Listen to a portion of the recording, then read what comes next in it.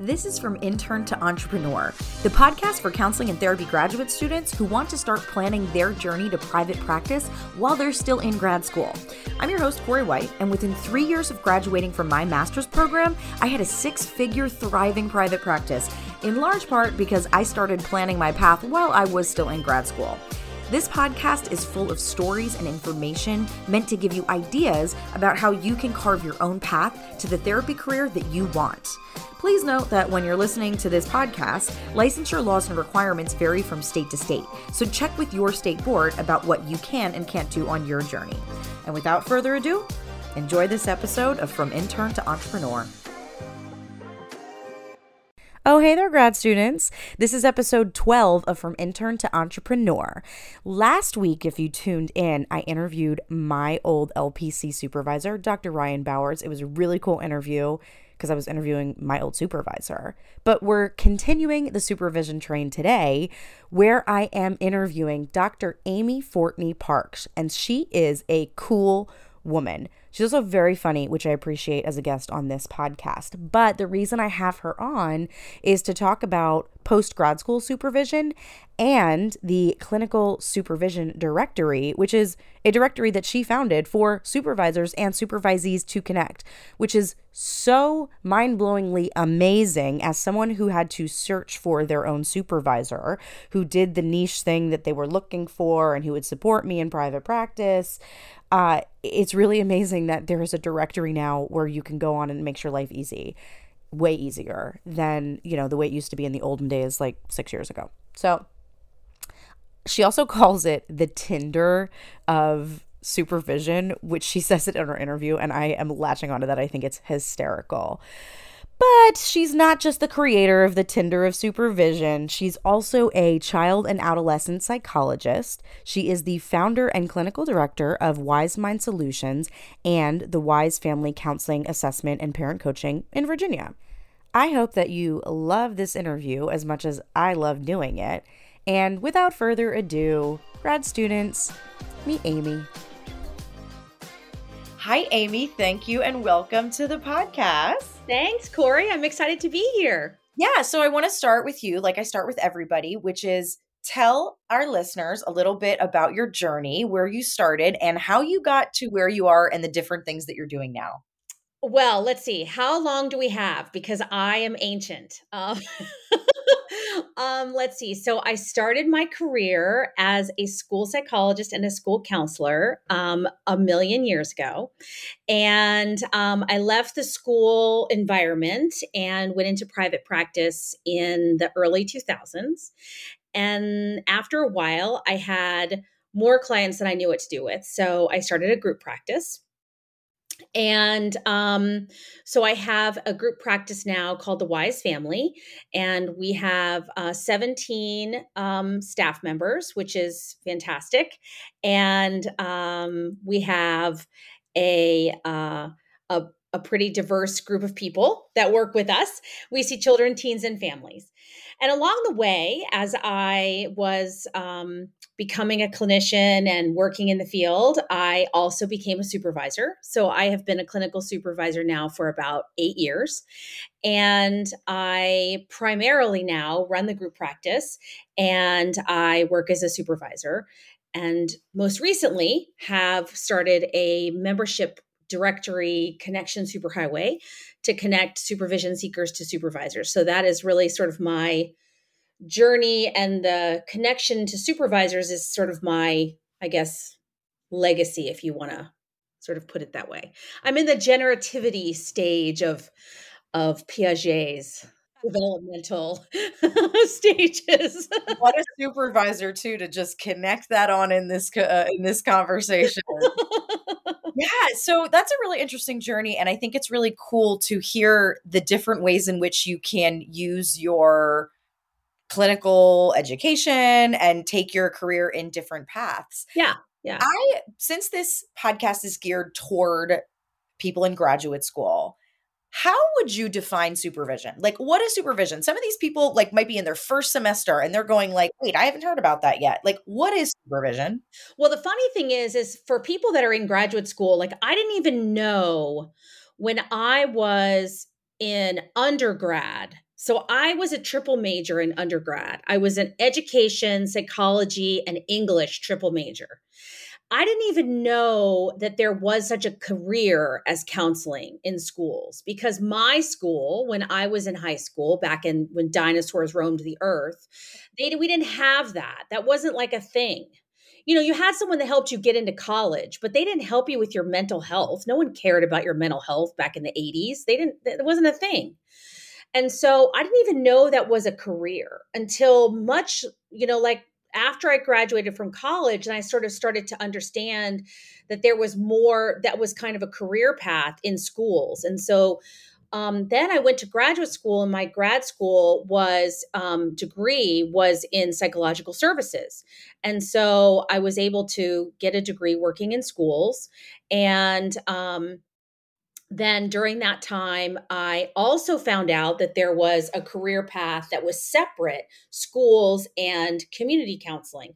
But back in the day when I was in grad school, I didn't realize like no one, when you're in grad school, you don't know what you're going to do 15 years down the road. And so a lot of people start in the school counseling track and they don't know that they may later want to become a community based counselor. So I didn't realize that that was going to, no fault of my own, but like I didn't know that I would later on want to go into private practice.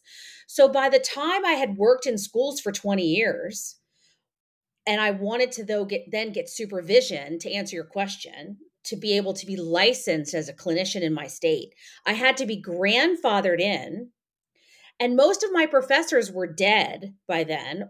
And they had no like the transcripts they had to dig up from the dusty basements of my university. I mean, it's my advice to grad students is number one, keep your transcripts. And number two, find out about all the career sort of options that are around sort of what interests you.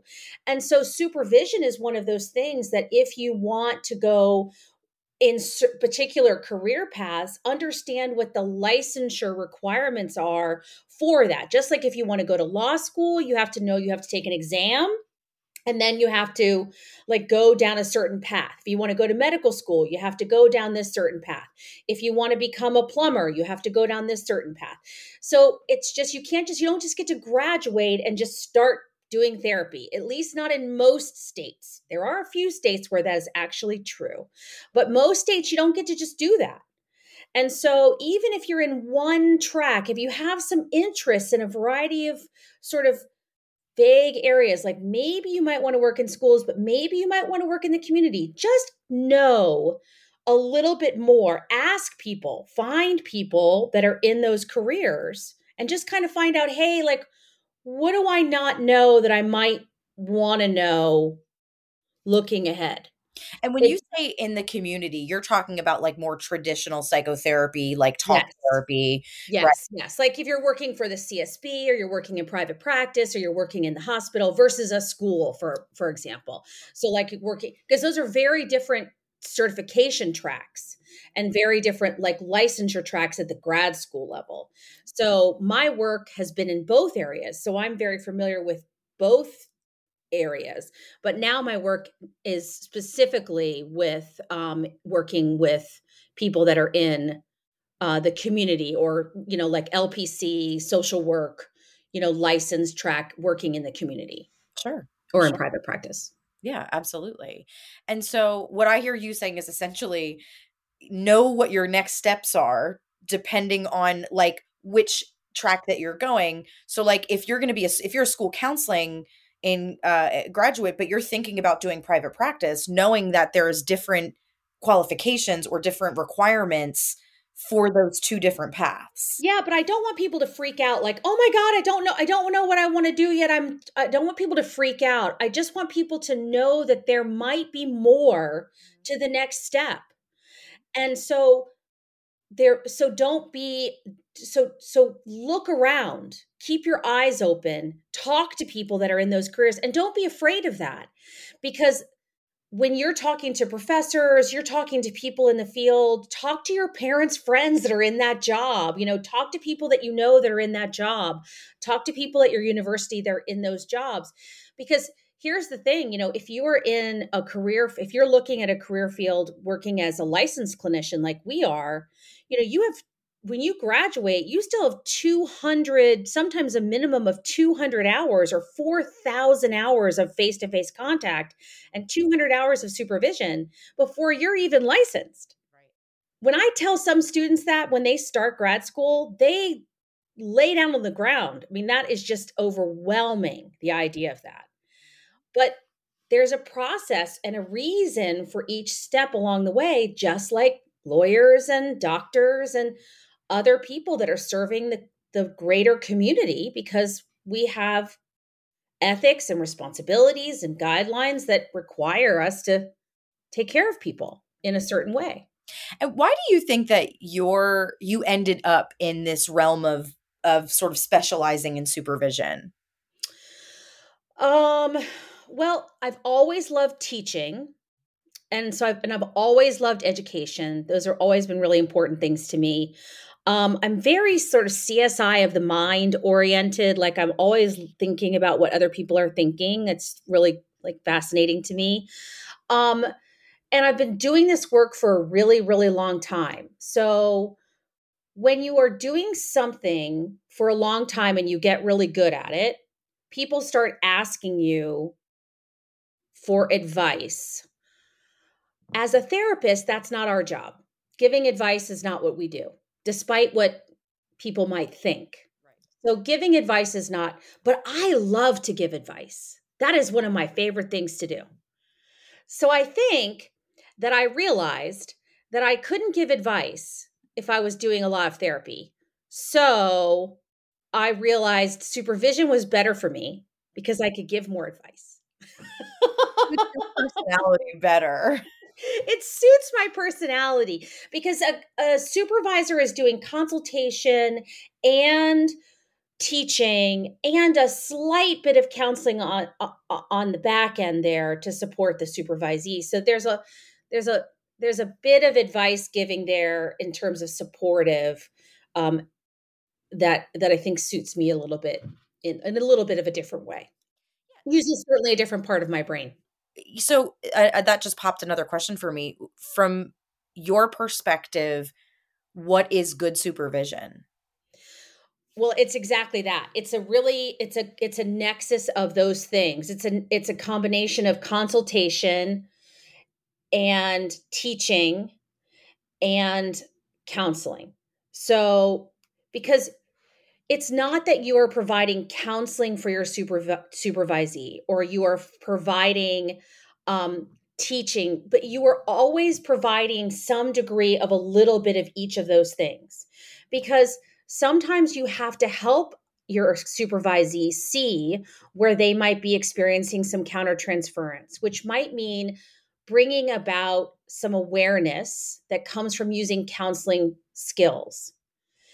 You may be pointing out something that they need to learn and research without necessarily teaching it, but pointing out using teaching and education skills. You may be talking through an experience that helps in a way that is using consultation strategies to help them get some insight. So again, like supervision isn't doing the work for the supervisee, but it's helping them see how they have to work in a different kind of way to gain their own insight into what they're trying to accomplish with the client. Yeah, as you're describing that, something that's coming up for me as I think about my work with supervisees is you can see things that they can't see yet because they don't even know they should be looking for them. Right. And Exactly. so a lot of times when I consult, as I work primarily with couples, I do a lot of consultation with my supervisees around couples. And so I'll listen to how they're talking about their experience with a couple that they're working with. And I can hear things and see things in the way they describe it that they don't even know they should be looking for. And also it's blind spots in themselves. Right. So yeah, I think that's a really interesting way that you just described that. And it's very different too with new clinicians versus more seasoned clinicians. Now, supervision generally is only necessary through a certain sort of period of time for a supervisee. So supervision versus sort of case consultation is two different kinds of things. So supervision usually doing until somebody becomes licensed, and then case consultation would be like you and I talking about something. We're both licensed, we're both seasoned clinicians, and we're like, I'm super stuck on this, what do you think? But it's still about, hey, listen, well, I've seen this, or have you thought about this, or what about this? But it is about seeing something from a different lens or thinking about it a different way. So, like, I had a clinician the other day who is relatively new, so this made some sense, but also they were working really hard, way harder than the client, on a particular task, trying to get the client to sort of share something verbally, that this client was too young to really be able to share verbally. And they were just frustrated because they thought, we're just playing, like we're not doing any work. And so they were, that was what they said to me, like, we're just playing, we're not doing any work. And so as a consultant, I was able to sort of point out the connections that they were making.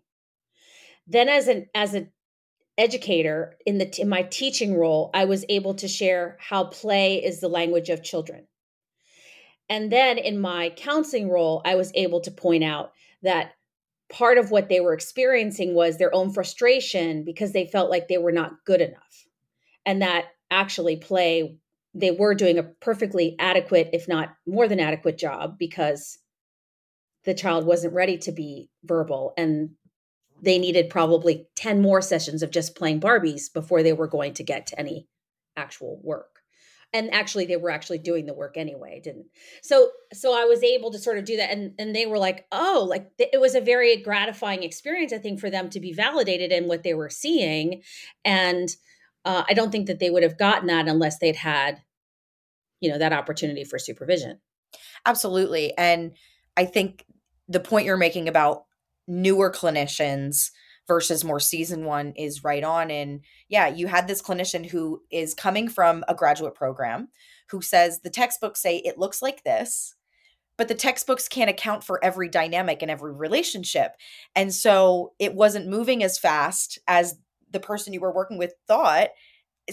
But a textbook's not going to tell you that because it's such a unique dynamic from case to case that you can see that unique dynamic, right? But this person has never read a case conceptualization in a textbook that says, and we played Barbies for 10 sessions Right. before Right, we because did this one. right. Anything that you read that said that would have thought you were just totally wasting your time. What a joke that is. And then the consultation part of things with other colleagues. I mean, people call me all the time and they say, do you think I should call CPS on this? And then we talk it through, like, well, what do you think? Well, da da da da. Like, should we tell the parent in advance? Well, I don't know. My policy is yes, you always tell the parent in advance. Other people's policy isn't that. Like, there's always like conversations. My lens does go looks at it this way. Well, I have a trauma informed lens, and I think about it this way. And I just love that. I mean, that is such a powerful way of non-siloing our profession, when it's so necessary. Yes, and I love talking to supervisors like you who have a whole conceptualization of what they're doing rather than I've talked to some people who've had their supervisors just sort of be validating. Yeah, Mm, that was a smart choice. That was amazing. You're doing so good. That's important. We need to definitely build people up, but we also need to help them understand things that they can't see. Because if you do supervision in a certain way, it will teach you how to do case conceptualization when you don't have, or a case consultation when you don't have a supervisor. right, You don't know how to have conversations like that in 10 years when you get stuck on, or well, in 1 year when you get stuck on something, right, you're not going to know how to have those conversations with a colleague. You're right. going to think, I guess I'm doing it right. I'm Right. supposed And I'm so glad you mentioned that, because I can't tell you how many supervisors I talk to who don't do group or dyads. And I think that's a huge mistake. I think it should be a standard of care, like if there's such a thing, a standard of supervision that supervisees should be required to be in a dyad or group for a portion of their time. That doesn't, obviously not the whole time. Right now, most states say you can be in a dyad or you can be in group for a portion. But I think it should be required because that is a very, very valuable opportunity to learn how to consult with a colleague and maybe even respectfully disagree Oh, absolutely. or agree, or just get a chance to sort of talk it through and figure out what to say and how to say it and be succinct in your description and take feedback and all of that. It's so valuable. Well, and also then how to teach too, right? Sure. I was in a group supervision during my supervisory experience where people had different specialty areas. And so if I brought up this client that I was seeing that had this issue, which is not something that I've ever dealt with before, there was someone else in the group that could say, here's what I know about that. Right, So, right, so right, yeah, right. it's then teaching. Yeah. Good supervision then can teach you how to also be a good supervisor, be a good consultant, all of those things. I Yeah. love that. And that's not a standard. So I'm hoping to sit on the ACES committee for supervision standards, and I think it should be a standard. Hey, grad students, real quick before we get back to this interview, if you are loving the idea of being a part of a community of like-minded graduate students who want to own their own private practice one day, then you need to head to Facebook and join my Facebook group From Intern to Entrepreneur. There's already a community set up of graduate students who one day want to own their own private practices and be entrepreneurs just like you. So head over to Facebook, join that group, and stay in the loop and get connected with people who are doing things that you want to do. Back to the interview. Yeah, and so for people that are listening, this is something to keep in mind that when you go to look for a supervisor, ask some questions about whether or not there's a group component, or ask Yep, some questions about, okay, if you don't have a group component, are you aware of anybody in the area that does, where I could get a supplemental experience? Because I absolutely. agree with you, I do think it's pretty invaluable to have had the experience of being in a group of clinicians for that. And I hadn't thought about it until you had just said it. Like I was Yeah, like, and I know. easy way to get more hours. And it's like, Well, no, it's invaluable. exactly. And I know a lot of supervisors who are like, "Oh no, we don't do group," or "Oh no, like we don't support that." And I'm like, "Why? Like why would you not?" And from the perspective of a supervisor, why would I ever not do dyads? I mean, what I generally do is I'll do 3 dyad. I'll have a group. I'll have people like in twos. I'll do 3 out of 4 sessions a month as a dyad. So I'll have them as individuals once a month, and then I'll have them as a dyad because dyads in Virginia count as an individual session. Oh, that's So cool. they're going to be in a dyad 3 times in a month, and once a month they'll be individual. Now, if they want an individual session for some particular reason, no problem. I'm not going to say no, but I want them to have the experience always of supporting other colleagues, hearing from other colleagues, always, seeing other colleagues' notes, always talking about other cases with each other, because I think it's just hard to be by yourself and always, you know, being on your own. But then also we run groups on the weekends or other different times so that they are in a bigger group as well. And, I don't know why you wouldn't do that. It just makes sense to me. Yeah, I totally agree. Well, let's ask the flip question then. From your perspective, what is bad supervision? Not knowing the regulations of your state. Oh my gosh, can I just pause you right there? That is we that this really does deserve a pause. Yes, let me just state this very clearly. When if you're listening to this and you need to find a supervisor, the first question you should ask them is what you need to do to be able to get licensed. And if they don't know the answer to that, keep it moving. Hang up the phone. Keep moving. Right. I've talked to a few people who have been in that situation, and actually I know someone pretty personally who got to the end of their what they thought were their hours and then had to do more like because the supervisor didn't know and was not preparing them adequately and didn't answer the questions, and yeah, so that person ended up paying a lot more money for supervision because of that experience. So Now, I'm going to say, I will fully admit that in Virginia, I'm in Virginia, they frequently change the rules. Mm. So right now, you can send in your paperwork for at the end of your supervision. You can send it in digitally, and then they also require you to send in some by paper. And you can actually send it all in by paper, and it's possible that you can send it all digitally. But I'm not 1000% sure about that. Yeah. So what I tell people is send it all in by paper and send anything you can possibly send in digitally and make an entire copy of every single thing you send in. Yeah.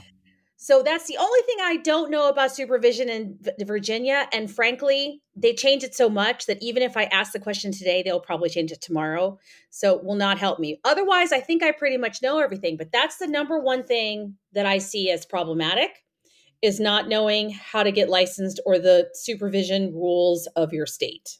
Yes. And to your point, there is a big difference between knowing the requirements for licensure and knowing this move by move that your state board is making. The Yes. state boards in Pennsylvania, it's like they couldn't make things more confusing in terms Yeah. of language and things like that. So yes. But in that vein, it sounds like what you're doing though is trying to encourage, here's all the ways in which we can get around this confusion. Yes, exactly. So yeah, And make all the copies of all the things and do all the make all the safeguards. And then I think the second thing that is the most hinky to me about supervision are the people that accept people into supervision who are either already they know are already violating some kind of ethical boundary because they are either already in private practice and they're not supposed to be in their state, which is in general not allowed in most states, but is in some allowed. And they go ahead and they start supervising them. So they already start by breaking an ethical boundary.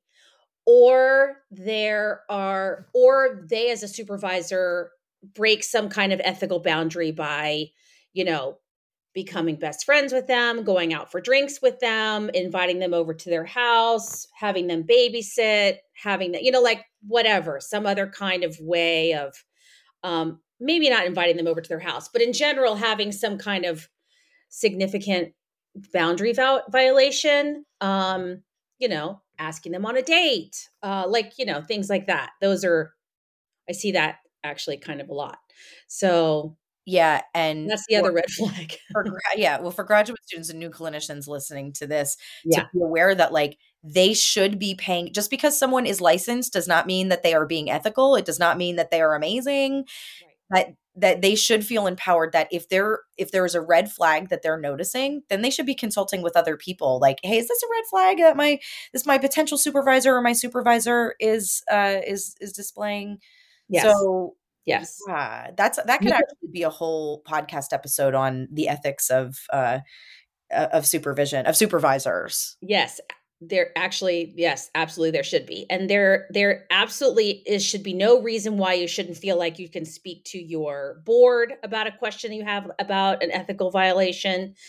You should always be willing, be able to speak to another supervisor or a colleague or anybody if you feel like something feels just off. Don't ever hesitate to speak to somebody because um, it's really you just don't know. Yeah.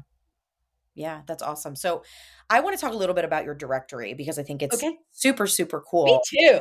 Yes. Tell me how that got started, why you started it, and how you're hoping people use it. Absolutely. So, so along the way of my journey as a supervisor, for me and for many, many people, finding a supervisor is really challenging.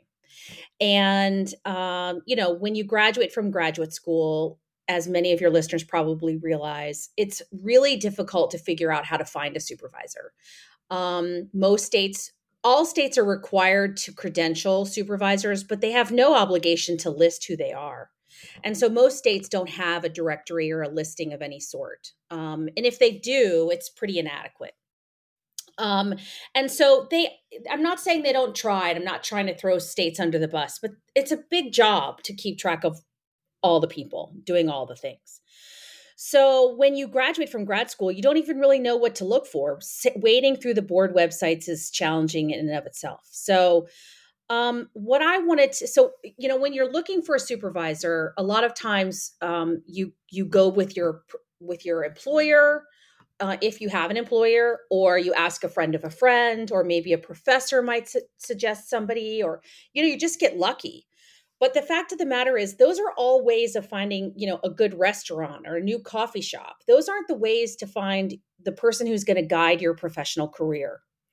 And so I wanted to create, and I was hoping someone else had done it, but I really wanted someone, and was hoping someone had created a way for grad students to be able to, and new licensees, supervision seekers who might not be grad students, people that might even just have decided they want to pursue this career, um, to be able to go to one place and find supervision anywhere in the US without having to go to each siloed state board throughout in every single state and try to search through and find some kind of mystery list.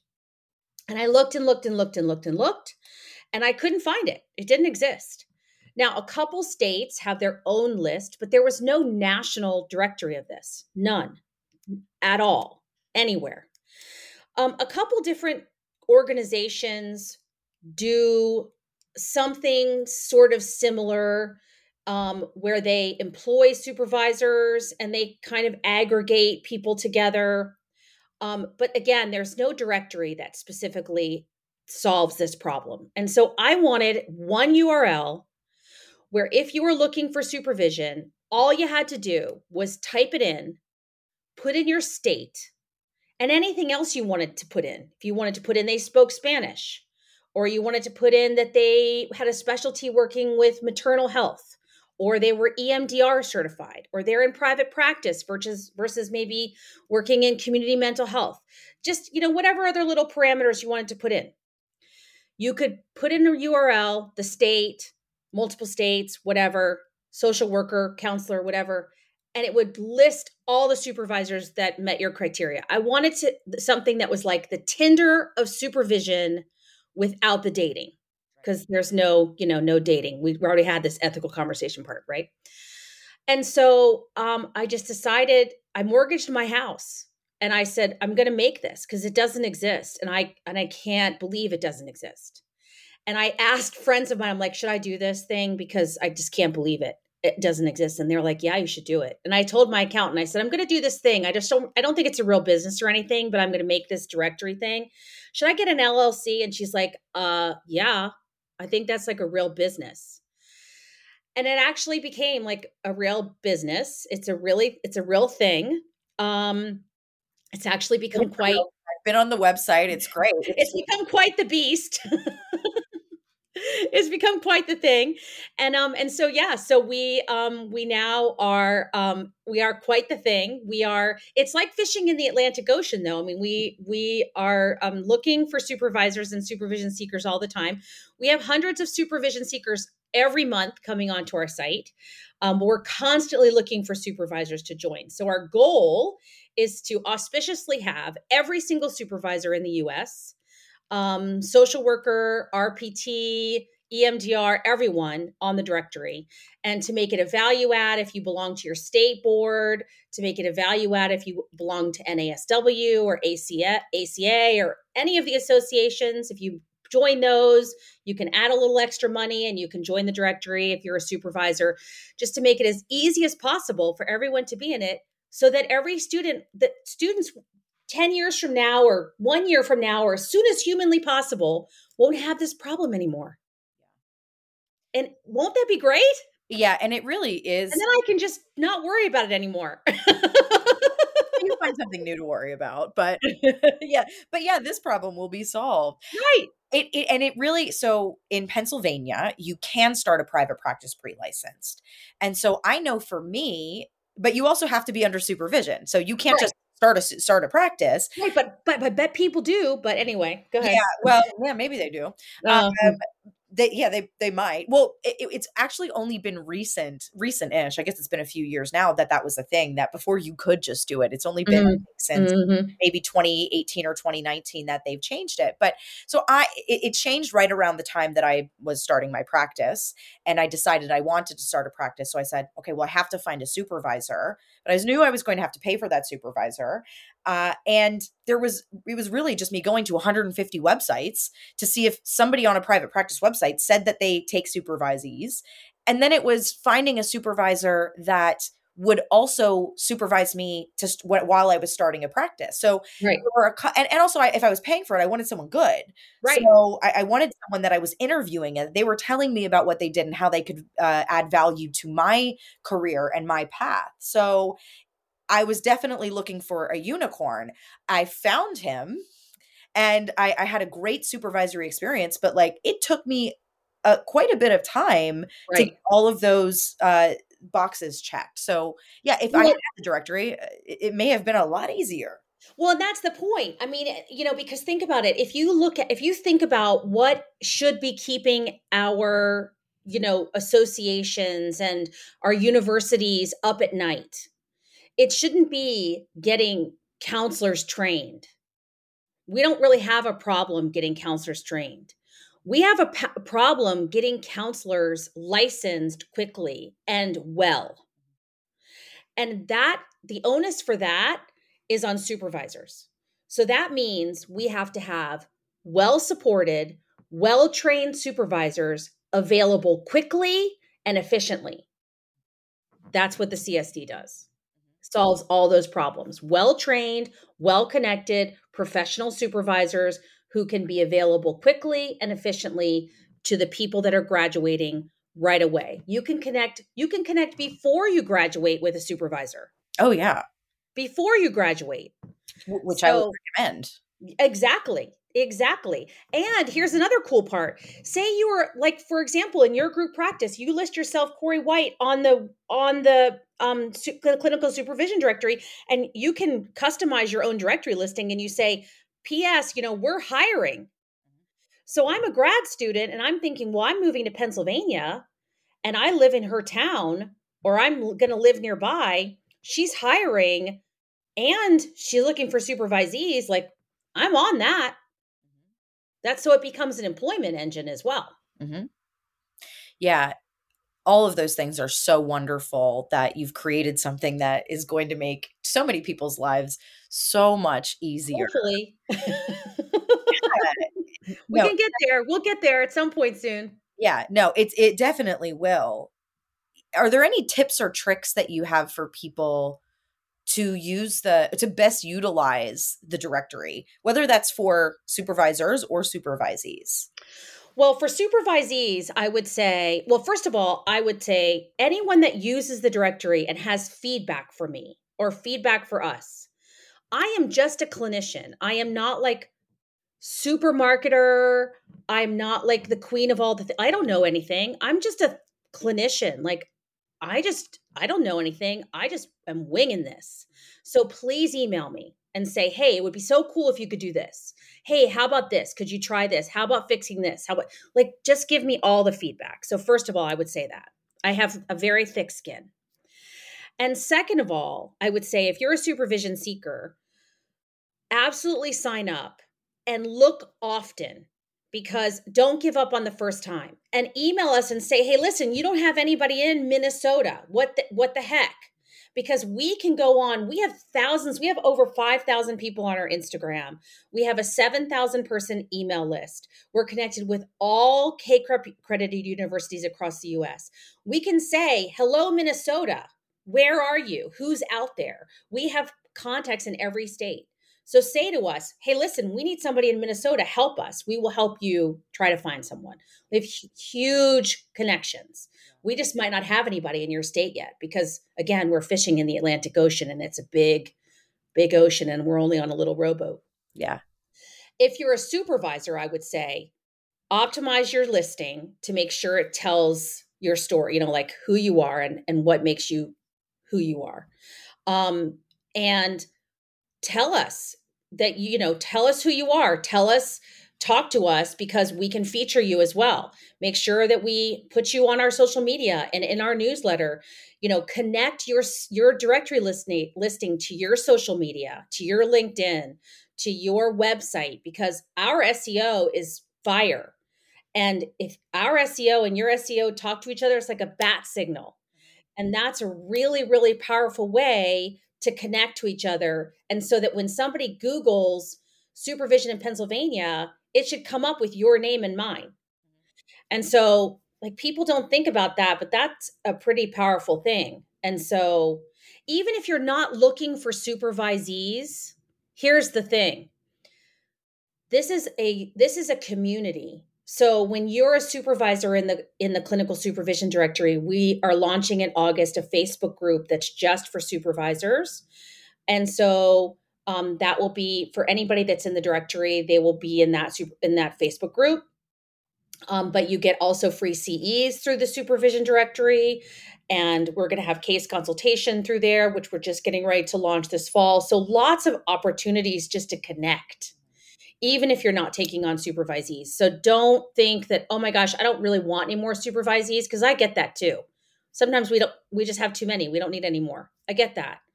And there's never a time when you don't need to connect with other supervisors. So the community is so valuable. I mean, for $200 a year, it's unbelievable. Like, just for the CEs alone is worth the money. Yeah. So for people listening, what I would say is, okay, if you're looking for a supervisor, hopefully that's a one and done thing. Hopefully you go And to that's the website. free. Just free for anybody. Yeah. Right. So hopefully that's a one and done thing where you go to the website, you find your supervisor, and then you don't think about this directory again until you should bookmark it, so that in a few years, when you get to the point where you're able to do your own supervision, that you return to this and you go, now I'm going to use this website on the other end as a supervisor. Well, yeah, and actually, you should bookmark it for when you get licensed, because you'll need 2 to 3 CEs in ethics every year, which we will continue to provide in perpetuity. And when you want to become a supervisor, we provide the CEs in to become a supervisor. So you'll be able to get your CEs to become a supervisor there. You'll be able to get CEs in ethics all the time. Yeah. So people will always have access to that, and that will be, and those CEs are available for supervisors through the directory all the time. Well, I'm a So, huge, I talk a lot about planting seeds that some of them don't grow because their, incubation period is longer or whatever. I don't know much about plants actually.